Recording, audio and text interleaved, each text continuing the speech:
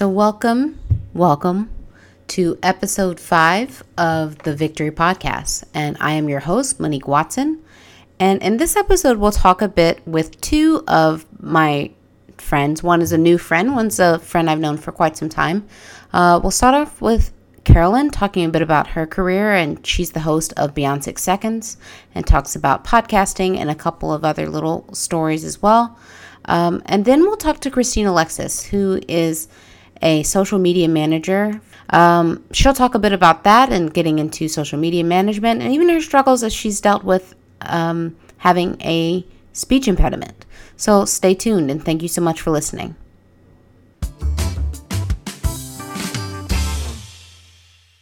Good afternoon, good evening, good morning, depending on when you're listening to this. Welcome to the Victory Podcast. I'm your host, Monique Watson, and I have our special guest, Carolyn Keel. Is that how you say your last name? That's perfect. Okay, cool. I was just taking a guess, stab in the dark. So Carolyn is joining us from Beyond 6 Seconds podcast, and we found each other a bit on the Lady Pod Squad Facebook group, and I was looking for more guests, and she said, I would love to be on your podcast, and here she is. And she didn't stand me up, so here we are. Well, thank you so much for inviting me. I'm really excited to be here. Woohoo!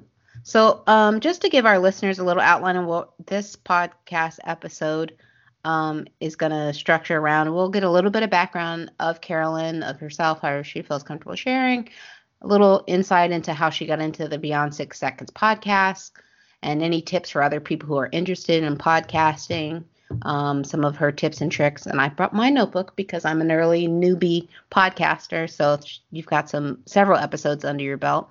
And then she'll be sharing maybe a personal story and some her challenges that maybe she came across and how she was able to overcome, and maybe some advice to others. And then we'll wrap up on how you can find Beyond 6 Seconds podcasts on the social media and the websites and all the good things, and bring it on home.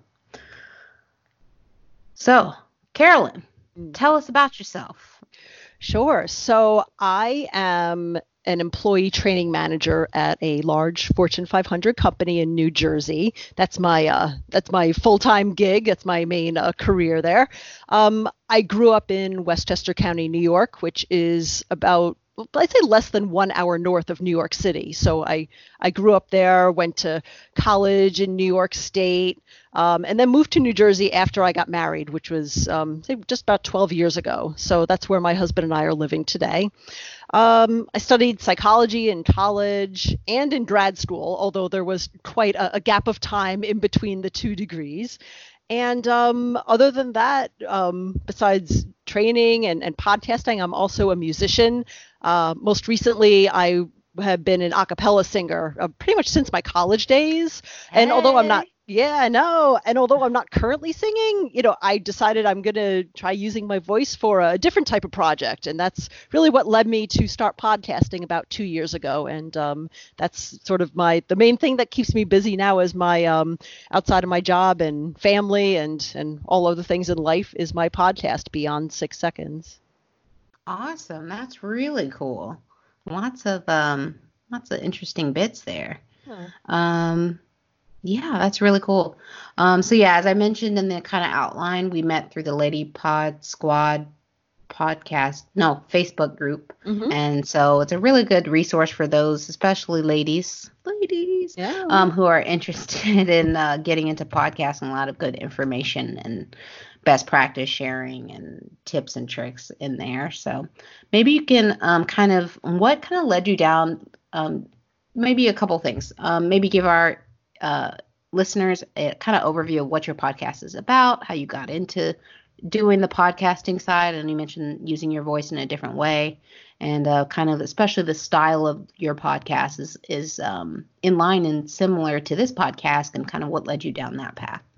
Sure. So a little bit about my podcast.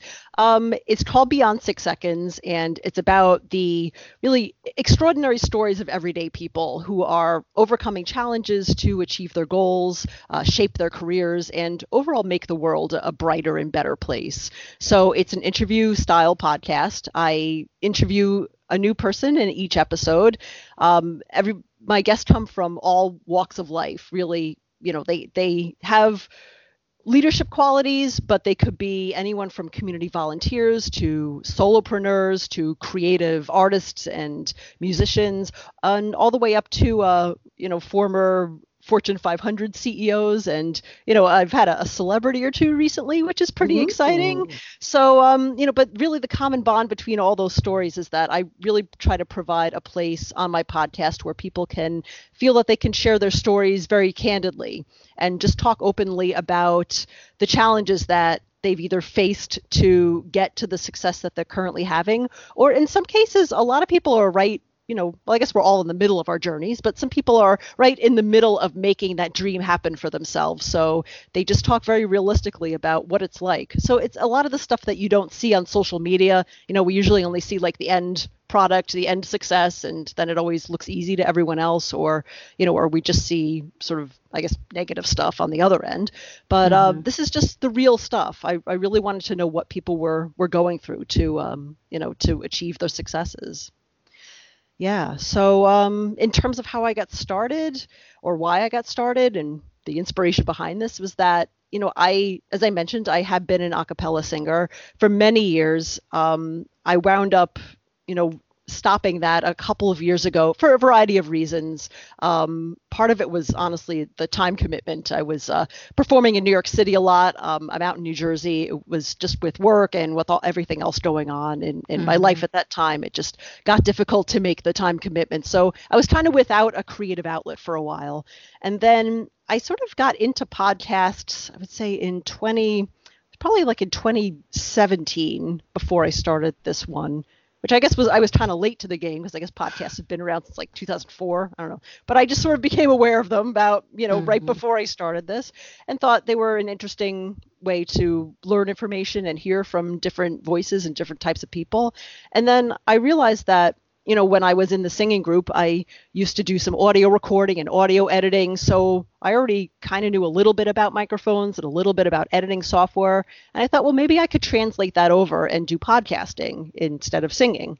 So I'm like, well, what am I going to podcast about? So I, at the same time, had several friends, acquaintances through through a website called LinkedIn, which is social media, but it's like business to business career stuff. And people were sharing their stories online, but then I would talk to people, I would get to know them, message them, have conversations. And some people were really going through amazing challenges and still doing this incredible work. But no one was knowing about it because they weren't sharing like every single aspect of their lives on social media. And I said, I know so many amazing people. It would be great to just like get them on a show and just let them tell their story. And I could maybe, I could learn how to interview people better and improve my own skills and my, how to shape that story together. So I tried out, asked a couple friends from LinkedIn, like, hey, could I interview you on my podcast? I'm going to start it out. It's kind of nice to start out with friends because I figured if I forgot to hit record or something, they wouldn't be mad at me or something. It wouldn't be a big deal. So yeah, so those episodes went really well. And then, as I released episodes in my first year, I think that was the beginning of 2018, I just started getting interest from listeners who would refer new guests to me and other people asking to come on my platform and tell their stories. And some people were telling their stories like literally for the first time ever. They're like, I really want to come on and just share this challenge that I never talk about with anyone. And I want to come on your show. I'm like, wow, it's like a huge honor. So yeah, I really try to honor what people are sharing with that. And then it just kind of, it took off from there and I'm still doing it 2 years later. Wow. Yeah, that's really awesome. Yeah, similar-ish as far as the style of this emerged. And I think, I can't remember which, if any of the podcast, I think I laid out on the first one kind of the structure and where it came from. But yeah, people, I don't know, I think I'm just really approachable. And so sometimes really early on and almost scarily so, people will be like, deluge information that is like what they're working on or problems they're having or deeply personal stories. And I just felt like a lot of those, like you said, in social media, you do definitely see one side or the other. You see the success or you see kind of the thick of it, but not the kind of the connection points along the way. So definitely similar mind meld on the podcast front. Yeah, absolutely. Yeah, that's really cool. So what advice would you have? So I think I mentioned, I took a couple of notes while you were talking, just some of the asking your friends if you're getting started in the podcast space. What other advice would you say? Okay, so and so, I'm Susie Q and I am thinking of starting a podcast. How do I get started? What are your tips? You're a year plus into it, 2 years almost. Gosh, let's see. So I think probably the most fundamental tip I could give in terms of, I hear from a lot of people who post on social media and a lot of the podcasting groups about people, wanting to start a podcast, but maybe not knowing what they want to cover. Or I think really a lot of people have an idea, but they're nervous about starting a podcast in that because, somebody else is doing it, or maybe it's not a good idea. So and maybe that's, I tend to hear that more from women, honestly, than men who are a little bit nervous about sharing their voices. I would just say, as someone who kind of jumped into it and, because interviewing people, it's not like the most unique concept in the world. There are other interview podcasts, but you as an interviewer definitely bring your own personality, the way that you ask questions, the types of guests that you have on, and the conversations you have with them. Those are different from any other podcast that's out there. So in terms of really, if you want to start a podcast, I would just start with your why. And even as basis, like, why do you want a podcast? If, do you have an idea that you're really passionate about and excited about, or a particular cause, or something that you feel almost called to do through podcasting? And then kind of connect with that energy and whatever's driving you behind it. That doesn't mean you have to have it all figured out. I mean, certainly you can change your mind, as your goals change, as you try things out, and maybe you don't like how something else is working, so you tweak it, and then you kind of learn what works for you along the way. But I find it's always important to know what drives you, because, I mean, I'm sure, as you know, and anyone who is podcasting knows, like, it's hard work. It takes it takes more time than you'll realize going into it, and you need that connection to your drive and your why to keep you going through the times that are hard work, time consuming, maybe frustrating. You don't always hear feedback right away from people, and sometimes it's like, is anybody listening to what I'm saying? Yeah. So it's really connecting with that so that you don't get too frustrated or overwhelmed. Because it can be a lot. But I think as long as you remember why you're doing it, I think that helps kind of balance things out and keep you focused as a podcaster. So that's kind of one basic thing.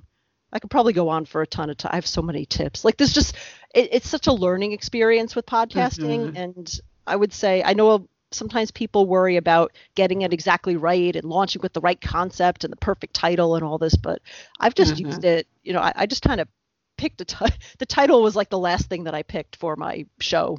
And I'm like, this is just the one that's jumping out at me. The Beyond 6 Seconds refers to like a study I had read online. It was like a job related study. That's the finding was that this, recruiters only look at your resume for about 6 seconds before they make a judgment as far as what your skills are and what your story is. Do they move you forward?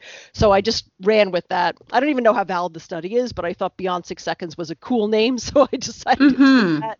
But even with that, just kind of, do your best, get something out there and just get started. You can always use it to learn new things, to make changes, and don't worry. The phrase like done is better than perfect kind of comes to mind. Like, just get out there and start doing it. And, nobody's perfect on the first try with podcasts, not even the professionals. So I definitely encourage people to get out there. For sure. I concur. Yeah. And I think the biggest thing is, as far as like from a really tactical perspective, is probably investing a little bit in a decent microphone. Because like, if the audio quality it doesn't have to be like fantastic, like we're professionals, but at least should be somewhat okay, especially for an interview style where both people, I know like my first episode, I used a different mic because I was traveling and it was a little bit easier to transport, but the quality was worse. And I was like, never doing that again, investing the time to get the better mic with me. So that's like probably the biggest from a real tactical standpoint. But yeah, there's so many good tools for audio editing that don't require a lot of my background is nothing with audio editing before really doing this podcast, but like the different free applications that exist and all that. So all kinds of good stuff. Yeah, absolutely. Yeah, totally agree with the microphone. Like the microphone that I have for my main podcast, it cost me less than $100, and I've been using it. I've had it for 2.5 years, so it's held up, and it was totally worth the investment. So yeah, definitely agree with that. So the next kind of bucket, and this is a little bit getting into the feels, maybe depending on what you're going to say or share.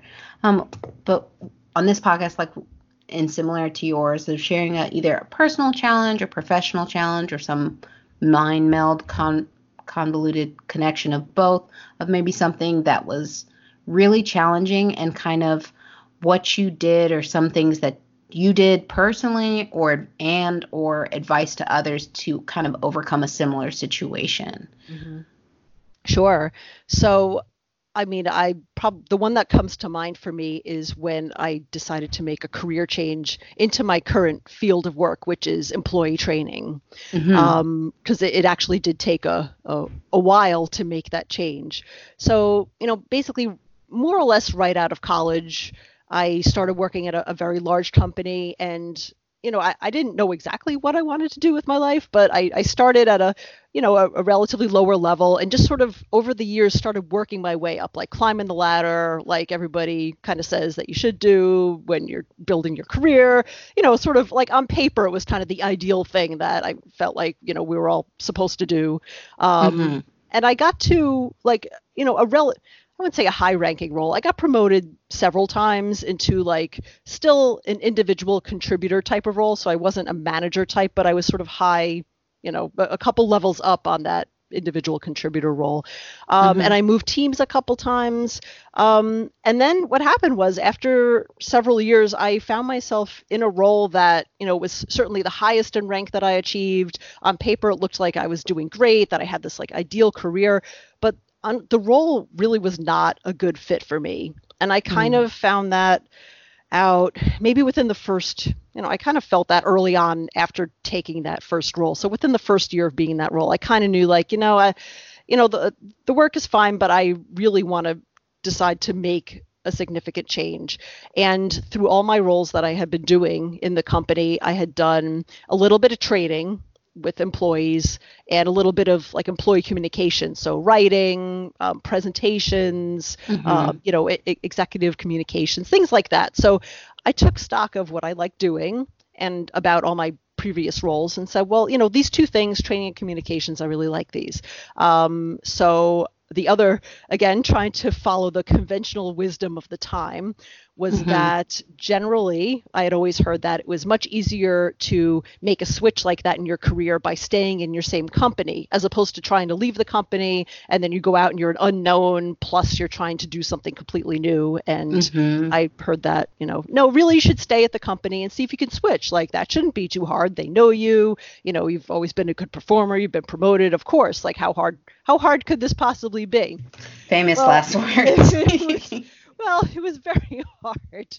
So, I started to apply to roles that were open in training communications. And, I had some good conversations with hiring managers, recruiters, good interviews. I got really close a few times on a couple roles. But honestly, after maybe I probably did several roles. It's probably been like a year or two of on and off applying. Like nothing had come to fruition for that. And at the same time, I was, someone gave me advice to do like informational interviewing. So I was trying to meet people at the company to just, not interview for a job, but like learn about different areas of the company. So you go meet someone, like, tell me about your role and what you do in your job and what's it like and what kind of skills do you look for when you're hiring. So I started doing that. And I think because I'm a project manager at heart, I like to track things. So I made this Excel spreadsheet and I would track every row would be a new person or a new interaction, just to kind of keep track of who I was meeting with. And again, after several months, I lost, after 100 entries, I just started losing count. Oh, so, Lord, you made it that far. My goodness. But, I really didn't feel like I had anything to show for it because I was having all these conversations that were going well, but not really getting any traction that I was looking at. So at that point, I really knew that I was pretty stuck. So, I wasn't moving where I was. I felt like I couldn't stay where I was long term, but at the same time, I didn't feel like I had the experience to really find the role that I wanted outside of the company. So, again, I tried some new things. I mentioned before that I'm very active on LinkedIn. It's where I found a lot of my friends. So around that time was really when I started getting active there. So, obviously a lot of us have profiles there. A lot of people just sort of set it and forget it. But but there's a lot of conversations that happen there, and it's not all just like people looking for jobs. It's, people who are building consulting firms, and a lot of employers are out there. So I started getting active. I started connecting with training managers outside of my company just to learn about what they did and tried to connect into local companies. And, I continued to volunteer at work anytime I could do anything related to communications or training. So I had little bits of my current role that were devoted to that, which I really enjoyed. I also decided to start a grad school program. So I mentioned before that there was a huge gap in time between going to college and going to grad school. So that was probably about a good 13 years. And, there you go. And I always knew I wanted to go to grad school, but I'm like, I don't know what I want to do. I'm like, you know what? I think it's time. I think maybe a master's degree in some sort of psychology or learning field could potentially help me get the experience that I need. So I started that while I was there. And I also decided to work with a personal coach because honestly, after several years of applying for jobs, having conversations, just trying to network, and I'm a very shy person. Like seriously, the last thing I want to do is cold call strangers and try to sell myself and pitch my skills. Hello, you've never met me or seen me before in life, but let me tell you about myself. Let me tell you what I want from you, person that I just met. It's like that's what it felt like. It's like, oh Yeah. gosh, it's the worst. So after it kind of wears on you, and when you face that much rejection, sometimes it starts to get in your head. So at that point, it's like, you know what? I just need to work with a coach who can help me sort out what I want to do, remind me what my strengths are, because honestly, by that time, it's been several years of this, and I was starting to forget. Sure, feel like, Yeah, I was like going right down the slide. So, and she was great. She helped me do some inventories of strengths and kind of aligning what I wanted to do. And we even did a visualization exercise of what would your ideal job look like literally everything from you're leaving your house, you drive in your car, what direction do you turn in? What is the drive, that level of detail, all the way to what does the office look like? I'm like, okay, like I said, okay, sure, that's fine. But we did a whole bunch of exercises around that, which actually wound up being very helpful towards the end. And I can circle back with that one in just a minute. But, it wound up being, I was doing all these different things. And then, one day I was told at work that my role that I was in, the one that wasn't as great a fit, was going to be changing very significantly, but in a direction that was completely away from where I was going. So they were taking it into more of an analyst type of path, and so all the training I've been doing, the communications, they're like, we're taking that out of your role. Literally, we really need a more, something different. And they said, you're good at the role, you can stay here, but we know that basically I had been vocal about looking for something else. So they knew that I was looking. So they're like, you can stay, or, you can leave and go on. And they took care of me. So it wasn't quite like that, but, we want you to stay, but we understand that, you're really looking for something else. So against all conventional wisdom to never leave your job without another job immediately lined up, I did make the decision to leave, which was very scary. I'd never done anything like that. I had always been employed from getting right out of college, and it had been, many years at that point. But I still continued to work there for a couple of weeks to just wrap things up. So while I was there, very interestingly, while I was still working there, I wound up getting a call from an external recruiter for a contract role at another company that was 10 minutes from my house, that was exclusively in employee training, which was exactly what I wanted to do. Right. So and I wound up interviewing. I got that role, and then basically I was back at work with like almost no gap between the time that I left my previous company and then starting it with this new one. So it just seems like a very odd coincidence. Like I can't say that that would happen for everyone with the perfect timing, but I really feel like all the it's like almost all the hard work and the frustration and the challenges that I had gone through for several years just trying to get myself ready and put myself out there and just, get ready for this role. It just happened at the perfect time. And then just to circle back for that visualization exercise I was telling you about that my coach had me do, like literally what I had visualized was what I got. Like literally from the direction I turned out of my street to drive there to like what the team was like, what the office looked like. I'm like, okay, this is really freaky. So somehow I actually, that was like one of the first times that I actively like, I think manifested something in my life by thinking about it. But yeah, so that worked out. So what I would advise to others is, I was really stuck for a long time, and I would just, and it is challenging if for a long time it kind of wears on you. So, but I would just encourage people to one, always network. Job searching, it's a combination of what you know and who you know, but also who knows you and what you can do. And that's a big piece of networking as well, is that there are a lot of conversations that take place when you're not in the room, about, people looking for, who's be good for this role, or who can I hire to take care of this?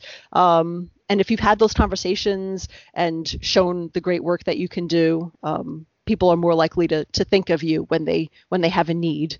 I also know what your value proposition is, know what you bring uniquely to the table, what your strengths are, what interests you.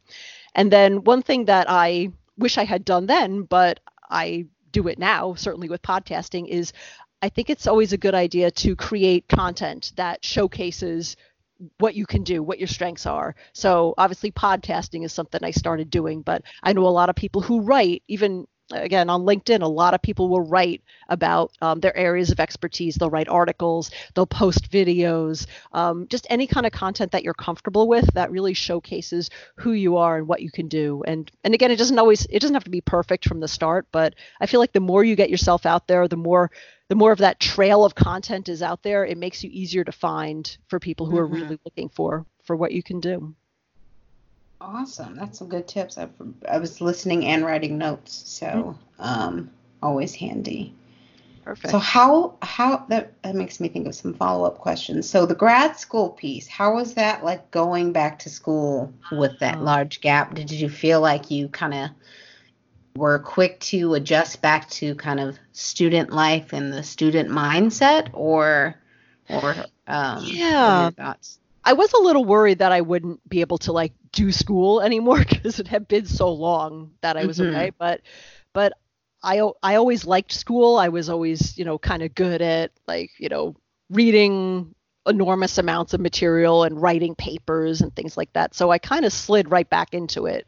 And it was a really great program. It was designed especially for working professionals. So we had some FaceTime, like every other Saturday we had FaceTime in class on campus, which was, like less than an hour from my house. So like early Saturday morning, it's no problem to drive down. There's no traffic, and, you get to meet with people. Plus we also worked online with each other through, I think it's called Blackboard, but they have, all this technology that they didn't have when I went to college is now, it's like, oh, it's so different now. So we had a whole online component as well in terms of completing assignments and having more class discussions there as well. So it was a really nice blend of online and offline. And I met a really great lot of people through there as well. And I actually continued the program while I was in my new role as well. So, I kind of continued through that, and, it was a great support. And when I'm talking about 2 years to graduate, and so now I have my master's, which is, it's been really nice. It's been helpful. Woohoo. Yeah, that's handy. Yeah, my husband's father is a psychologist as well. And so sometimes we hear entertaining stories about his graduate students. good, bad, or indifferent. Most are usually fine, but sometimes you get some funny, like usually younger graduate students that are like, straight from undergrad into grad school and kind of have that something about a returning student often. I mean, there's a balance, right? And you kind of get everybody that runs the gamut, but just seems like the younger ones, quote unquote, has a different mindset in their approach to school versus people who are returning and they're like, look, I have a full-time job, or I'm trying to do this and do school. I'm really focused and a little bit. It's just always interesting stories. Yeah. Plus you have a different wealth of experience. So obviously if you've been out in the workforce, even if it's just a couple of years, you can go back to your job and apply what you learn in class, or you can bring your past experiences to class discussions and apply things. But yeah, when you're straight out of school, you just don't have that experience yet because you've always been in school. So I think it's probably more theoretical and that style of learning, I would think. For sure. That's really good advice. I know that a lot of people go through either by choice or by force career changes, right? Or changes in your career, whether you want to change them or you're forced into it by layoffs or what have you. Kind of a little bit of a combo of yours, a little bit of, hey, we're going to change this role, and you want to do something a bit different. That's, I think, some really good advice. So the big buckets I took from that, so the networking piece, so stay connected in your networking, both online and offline, making sure you're well aware of what your strengths are, and also to put any kinds of items out there that'll show what you're able to do and your capabilities to kind of validate that beyond just maybe everyone has a resume and writes a few good bullet points, which is always good, and have somebody who's good at those. But I think even especially in the kind of communication training space, actual product or whatever that you've created examples for, so they can show, you can actually show what you can do. So yeah, absolutely. Yeah, that's perfect. Yeah. Yeah. This was fun. I like this interview. This is going to be great. Oh, good. Well, thank you. Yeah, I'm glad I was able to share some helpful advice. I know we covered a whole bunch of different topics. For sure. This was good. I think those are the big buckets.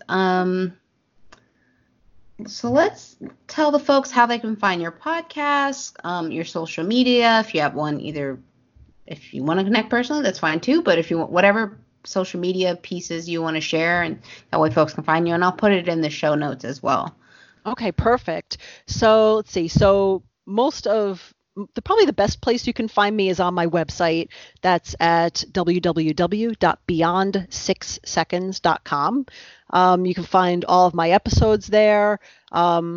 If you use another podcast player like, Apple Podcasts, Google Podcasts, Spotify, Stitcher, iHeartRadio, you can find all my episodes there as well, pretty much anywhere you get your podcasts. If you're a fan of Instagram, I try to be active on there as well. My handle is at Beyond6Seconds. And I know we were talking about podcasting tips before. So if you go to my website, there's a link towards the top that will let you sign up for my free email newsletter, which I'm starting at the beginning of 2020. And if you sign up, you'll get a link right away to my checklist that's free. And it is a checklist for how to get started with podcasting. So it has some more sort of technical recommendations based on my experience. So free gift for signing up for the newsletter if you're interested in doing that. Woohoo! I will be signing up. I know for sure. That'll be good. So I'll go in there. Awesome. Thank you. Well, thanks so much, Carolyn, for joining me. And I don't want to hold you up anymore. It is in the evening. You're on the East Coast, so it's, what is that, 6, 7, 8? Ooh, if I were where you are, it would be nearly my bedtime. Because I get up really early. It's been dark for like 4 hours because it's winter, so it's just. Yes, it always throws me. It's dark here, and it's only 5:40 Pacific time. Yeah. And I'm like, I always look like, oh, it's got to be bedtime. No, it's 5 o'clock. Like, I'm like, is it midnight? It's like, no, it's 5 o'clock exactly. Like, no, I have to stay up. Can't go to bed. No, yeah, exactly. You want to go to sleep and get those extra hours in. Especially I get up so early. Yeah. Get up at 4 most mornings. Yay, fun. Mm-hmm.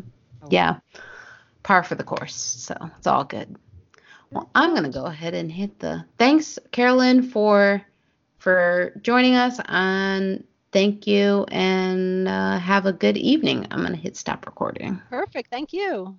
Yay. Bye.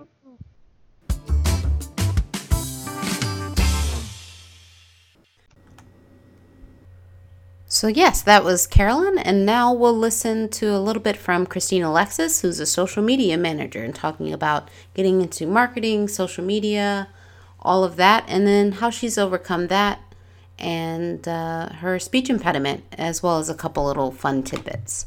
Stay tuned, and thanks for listening.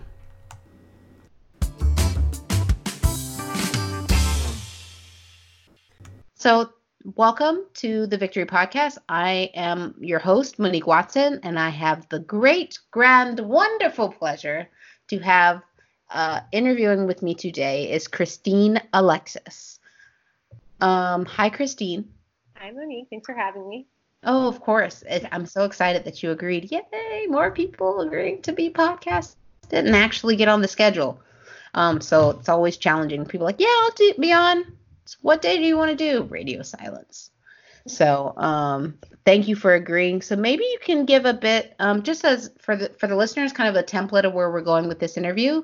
So Christine will give a little background about herself, maybe a little bit about how we know each other. And then we'll talk about her career and kind of that career path. And she'll give her a little bit of advice for folks maybe looking to get into a similar field or that specific field. And then we'll close out with any advice or social media contacts. That's perfect. So Christine, tell the people how you know me and my fabulousness, how you know, and how we know each other, a little bit about yourself. Yeah, so I've known you since childhood, literally. I actually am good friends with her sister. So we grew up together and I saw you at Ursuline, everything like that. And yeah, so we kind of go way back. Way back. We're not that old, but it's been some time has passed. Right. So let's see. Y'all had your 10-year this year, right? Your 10-year reunion should be. Last year, just don't remind me. But yes, it was last year. Yeah, because your class of 08. Yeah. I always think, that's what it is. My husband is 09 from Stamog. Yeah, so known Christine for a number of years. Seen the little baby grow up. She's become a lovely, long lady, a wonderful, wonderful young woman now. And so tell us a little bit about, maybe the people don't know, and kind of, I've introduced myself on this podcast, but a little bit about yourself, like where you grew up and maybe a little background there, kind of your journey to get from maybe not birth, but early life, maybe college, different career, job things, kind of take us on that journey. Yeah, so I am from New Orleans, born and raised. I went to Ursuline Academy for high school, and then I went to Loyola for college. I studied marketing, and I minored in Spanish. I always loved learning about other cultures and stuff like that. So I was fortunate enough to study abroad twice, once in Costa Rica and another time in Peru. Yeah, it was fun. I mean, I had altitude sickness, but that's another story for another day. But yeah, so after that, I worked at the New Orleans Chamber of Commerce in their marketing, and I decided to go to grad school at that point. So I moved to Miami, and I got my MBA from the University of Miami in marketing and finance. And I began working at the Miami Chamber of Commerce, a museum, and then currently I work at DB Schenker. It's a global supply chain company, and I'm their social media manager, where I manage the content for 24 countries and 3 different languages. I do not speak 3 languages. I just work with people very talented. And yeah, so it's kind of like what I do. I'm fortunate enough that they let me travel a lot. I've gotten to interview like foreign diplomats and stuff like that. So it's been a really cool job, and I really enjoyed it. So yeah. That's really cool. Yeah, I've seen, so you and I are friends both in real life and on LinkedIn. And so like I'll see stuff, I was like, oh my God, Christine is like always places and interviewing, and she's so grown up. I just think of you, the little Ursuline girl running around school and campus stuff and wearing your little uniform. I'm like, no, but she's a real adult now. Same thing I think of my sister as 12 years old in my mind forever, but she's a grown up. I feel like I'm 21 or something. I really don't feel like I'm turning 30. So I know it's one of those things. Like I had this conversation, and this is a bit of a tangent, but whatever.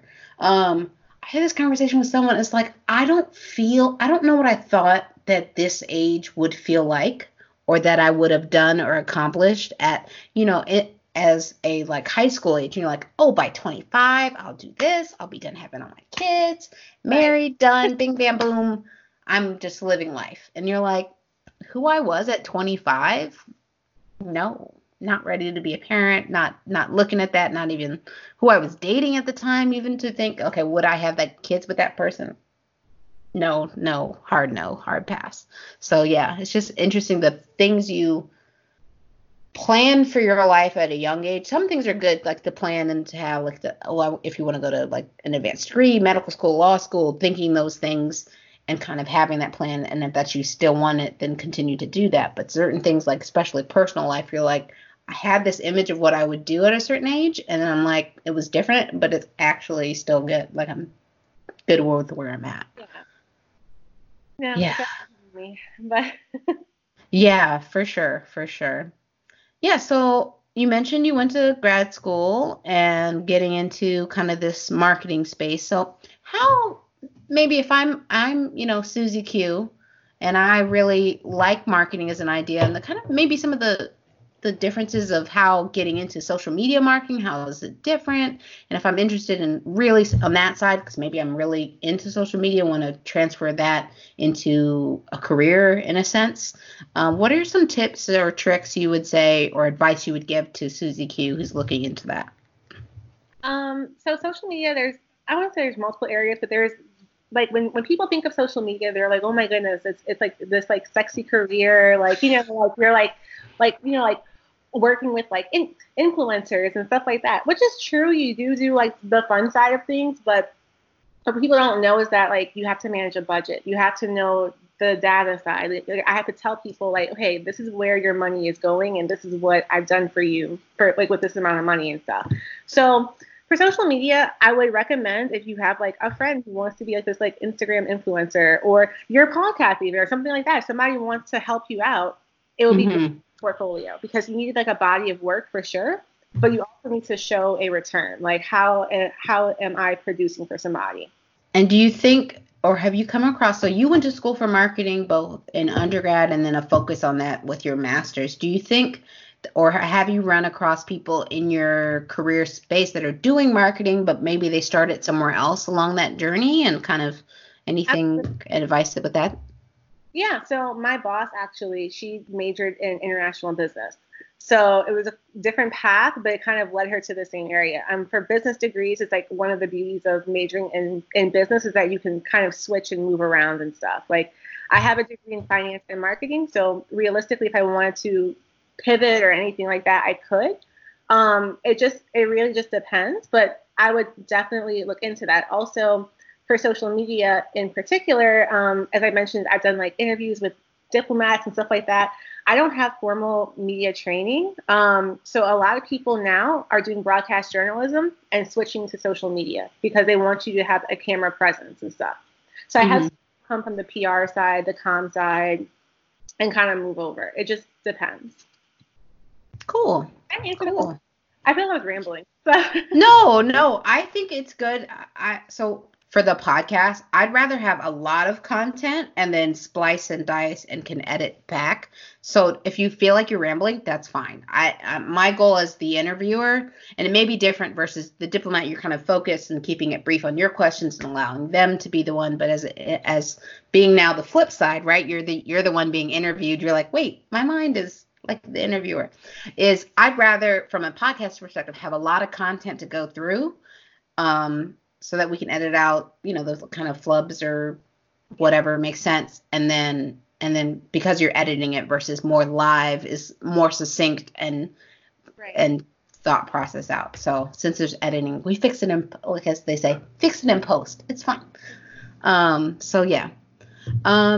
And maybe we can talk about this. You can tell me if you don't feel comfortable talking about it. And I don't think whether I included this on the outline, but another phase of the podcast. So we talk about career stuff, but the idea of the Victory podcast is people who have overcome something, whether that's career changes, either advancements just in their career and kind of how they got to where they were, or personal things, whether it be I've in the first half of episode 4 that I just released, where I talked about my Katrina story and included tips and tricks about emergency response. I wasn't sure if there was something for you either as a New Orleans native that you want to talk about, maybe your Katrina story, or some other kind of maybe on the personal side of something that you went through, whether that be, we've talked about grief on different episodes. So they run the gamut as far as examples in previous episodes, that maybe that's something a little bit more personal that you've gone through, and tips and advice that help you through that process. And now that you're on the other side, things you would tell yourself in that process. Yeah, so I mean, I'm sure you know this, but for me, with growing up, I actually have a speech impediment. I did not know this. Yeah, I've been in speech therapy pretty much my entire life, from the age of 4 through high school. So working in media, it's scary at times for me, but something I had to definitely work on because I wanted a career like this. So having to like speak at press conferences, and then like they put me on the spot sometimes, I'll have to speak in Spanish where I really stumble at that point, or something like that. So for me, that was kind of, for my career at least, that's like one of the biggest, I guess, obstacles I've had to overcome. So I don't think I overcame it, but it's like a work in progress. But yeah, so I think maybe, yeah, that's a good point. So what was it like earlier in your life with struggling with the speech impediment? What are maybe some memories you have of like situations that were maybe particularly challenging that you can just like, oh, I remember when I was in X class and this happened and it really was frustrating. And then one of the things that either maybe something you remembered from your speech therapist, or something like tips and tricks in that space, maybe. yeah, I don't know about early in life, but I know for sure like one major thing was in grad school, they have a rule that like you cannot get a C. Like if you get a C, you have to go to like this council and what's what I'm looking for? It's like kind of, yeah, it's a bit like a C is an F in grad school. It's like an basically. F. Yeah. Well, one of our classes was speech class, and it wasn't like a regular speech class like you take in high school or something. It's like, no, there's cameras looking at you. The entire class is grading you, and this is for like a semester long. And you have to give these speeches, not for like a 2-minute speech, but like a 15-minute speech, in depth about like the weirdest stuff. So for me, for grad school, I remember I had to give a speech, and I'll usually do pretty well if I don't memorize it. But I had to memorize this one. It was like a 20-minute speech, and I completely like blanked. And it wasn't because I blinked, it's because I knew I was going to start stuttering. For me, it was something like, oh my God, like I thought like I at least didn't overcome it, but I thought that I got better at it, or I would not be in this predicament. And I was like, oh my God, like I'm going to fail this speech. I'm not going to, I'm going to have to go to this board and petition it basically and stuff like that. And I failed the speech. I got an F. And my grade was like a B something. And then I went back and like redid the entire speech for the class, because it was just something that, regardless of if my grade were going to change or not, it was something that I wanted to prove to myself that I could do. But for me, that was something that was like, I never knew that would still impact me to this level. Yeah.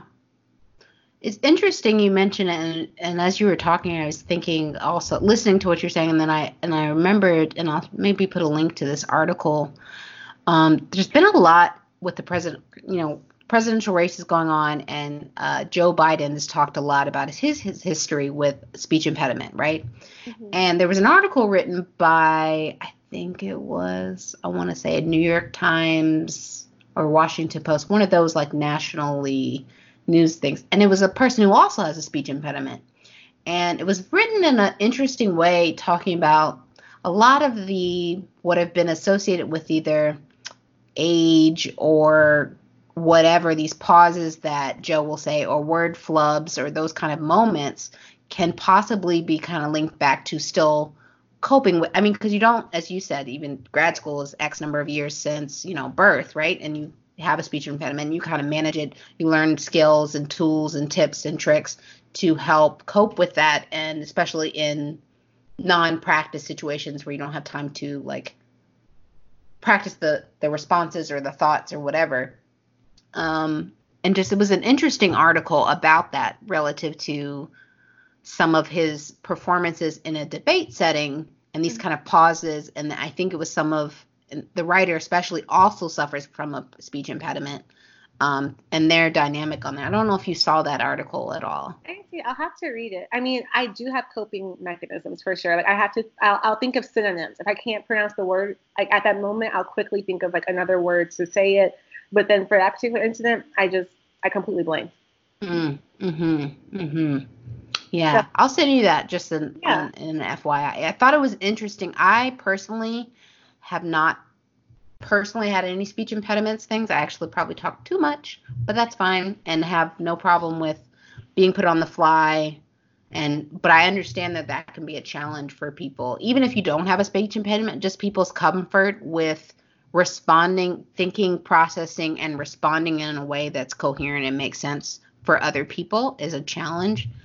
And it was actually something that came up I'm working on training for an unconscious bias workshop that I'll be co-hosting on Friday. Yay, fun. No, it'll be good.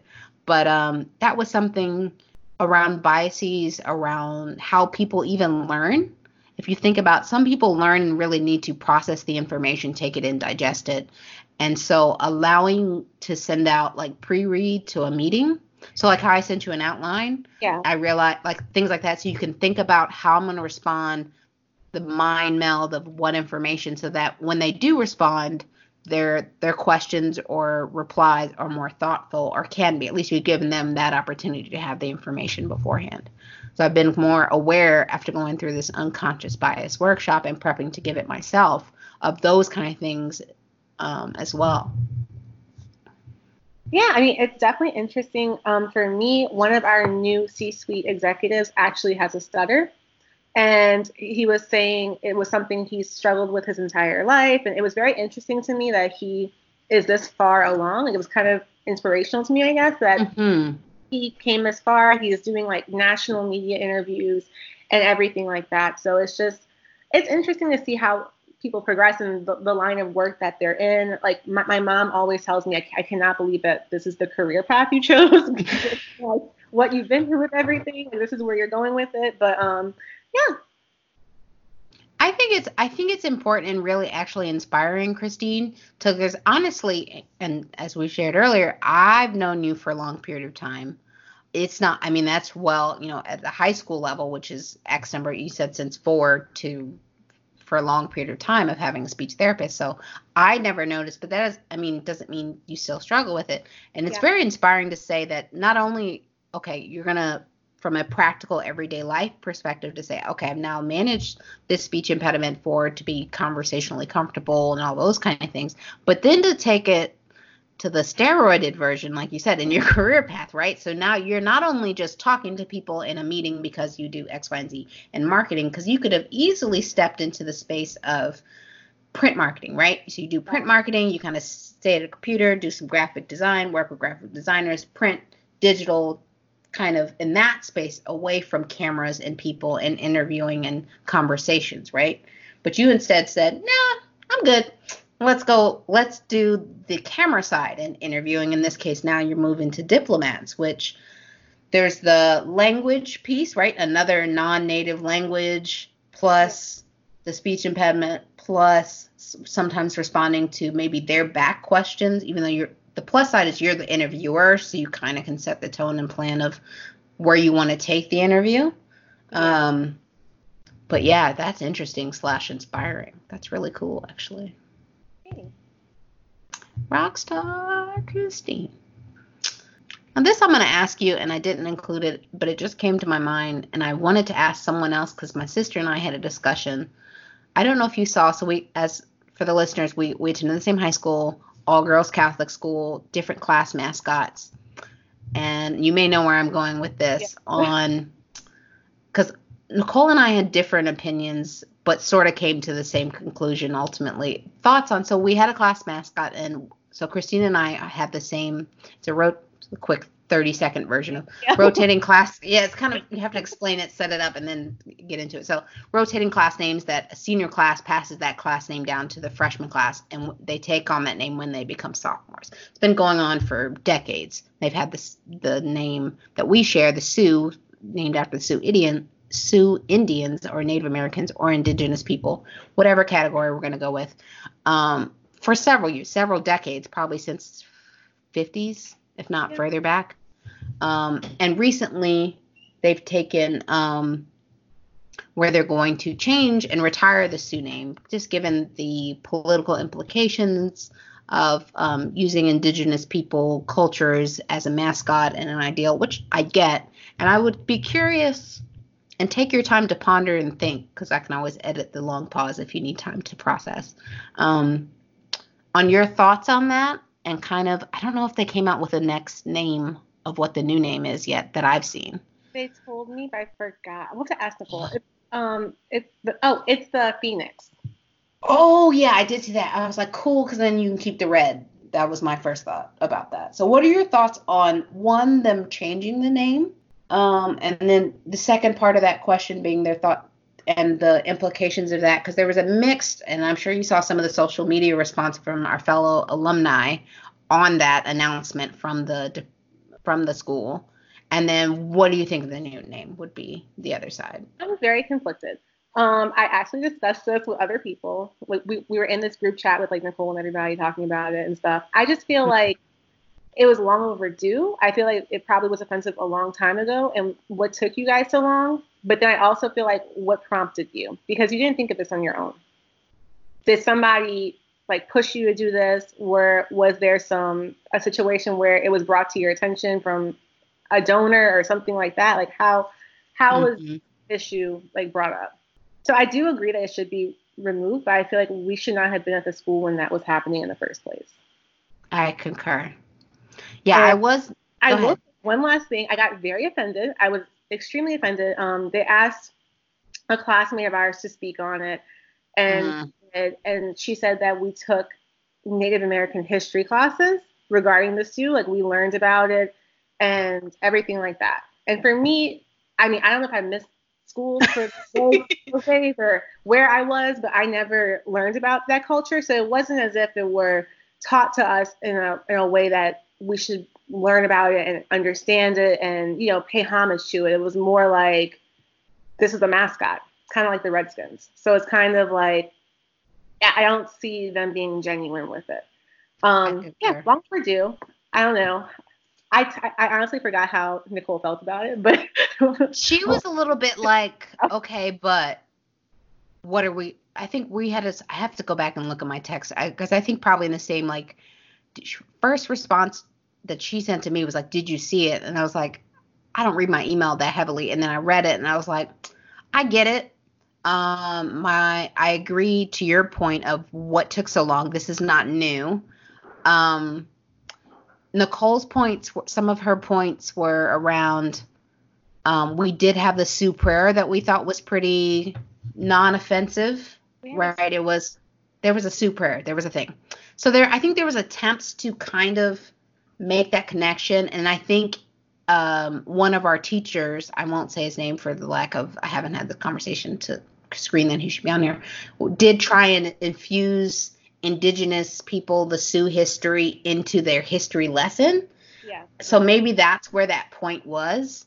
But no, we didn't have a special class where I think it's one of those things that I feel, yes, it can be seen as offensive. Because if you go back, and we won't get into the nitty gritty of it all, but some of the cheers, if you look back and you print out the lyrics and some of the dance moves, I'm like, I could see instantly, just visually, not with the intent. I think the intent was never to be offensive, right?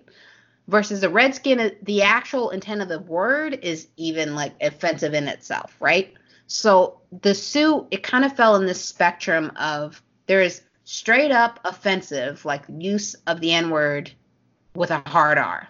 Right. And then there's, I didn't know I was culturally appropriating something. There's kind of in this spectrum. And in the middle is, it is offensive because we didn't show it the proper respect, cultural recognition, and all that that is due, but I can see why people have a love, just because of change is hard for people, and a love for a name. So yeah, they did. There was many of people. I don't know if you saw some of the stuff from my class. Woo!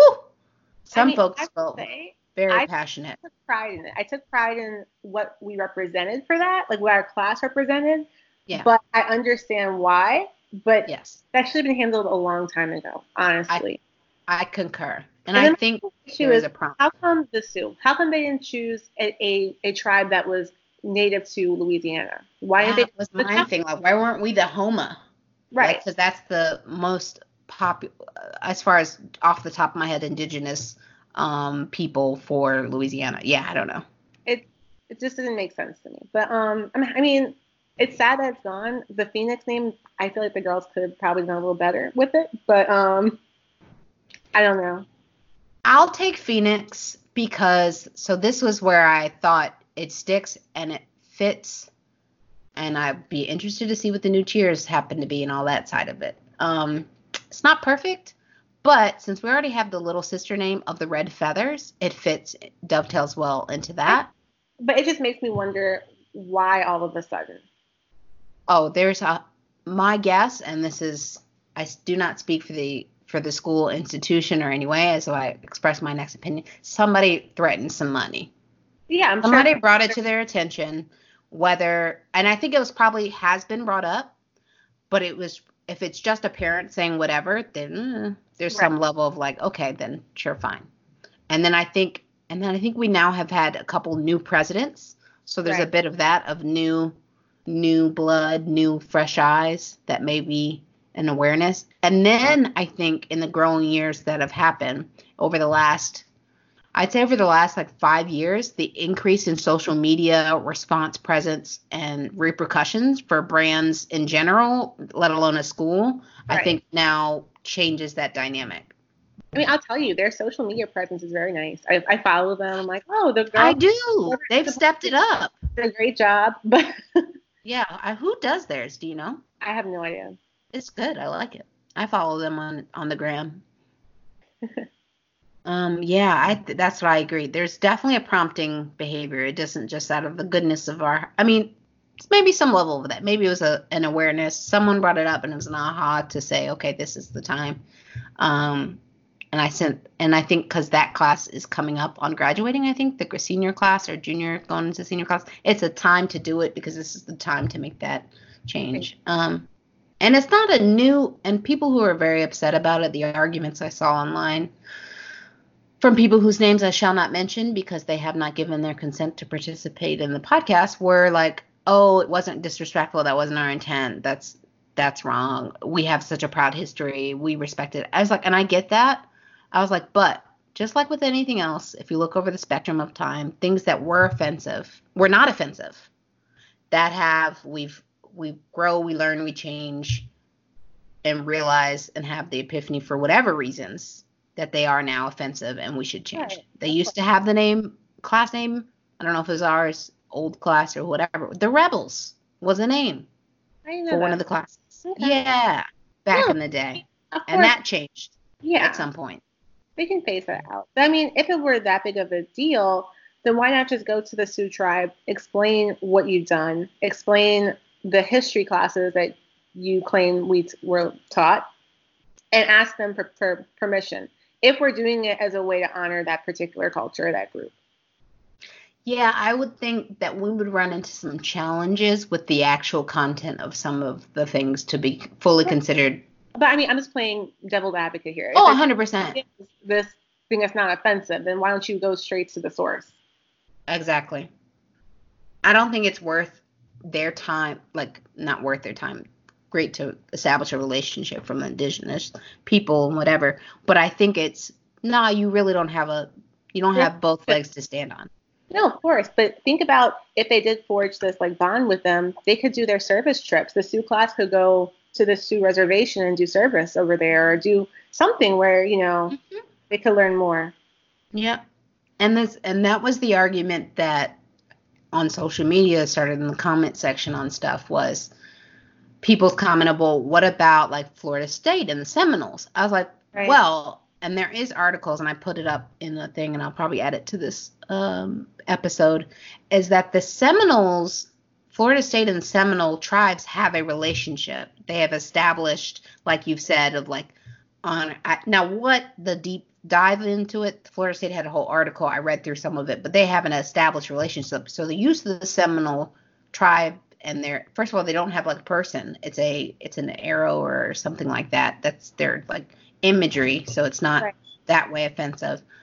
So yeah, that establishment in that same vein has been done. So correct. I mean, I'm just saying, as somebody living in Florida, I think I know more about the Seminole tribe than the Sioux tribe, which should say something. Correct. As a non-native right. Floridian, you're a transplant and temporarily located. Yeah, exactly. So they could have done the Sioux, or they could have done the Homa or whatever. But they've landed on Phoenix. Okay, cool. Yeah. They'll find some fun as long as they need to start winning again. That's what we need to talk about. That's the real deal. But, okay. So I think we've covered a little more than what we outlined, but that's okay. And I'll probably keep in the Sioux stuff because I think it's topical because it comes up in other different cultural appropriations. And there's a lot of institutions across different sports that have changed their mascot. One that has not and still remains and is probably the most visible is the Redskins. But they said they're not changing it. IDK. Not my team, not a team I support, even being born in Virginia. To each their own. People still buying the ticket, so we'll see. One day. Maybe. Probably not. All right. Well, Christine, this has been fun to catch up. Yeah, thanks for having me.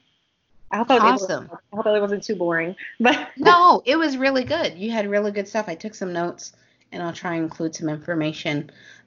So are you, just to wrap up, is there a way that folks can reach out to you via social media? Is that something you're open to, or do you kind of have a public, private? Yeah, I should know this. This is so embarrassing. So I have an Instagram. It's Christine Alexis _ So the underscores at the end? Yeah. Okay. I think I follow you, so I'll when I post the notes, and that's probably the best way to reach out to you if people are like, I have marketing questions. I want to break into marketing. You're so awesome, Christine. Yeah, that'd be cool. Cool. Also, I'll make sure to share that in the show notes. Well, thank you, Christine, for agreeing to be interviewed. And so have a good rest of your evening. I'm going to stop the recording now.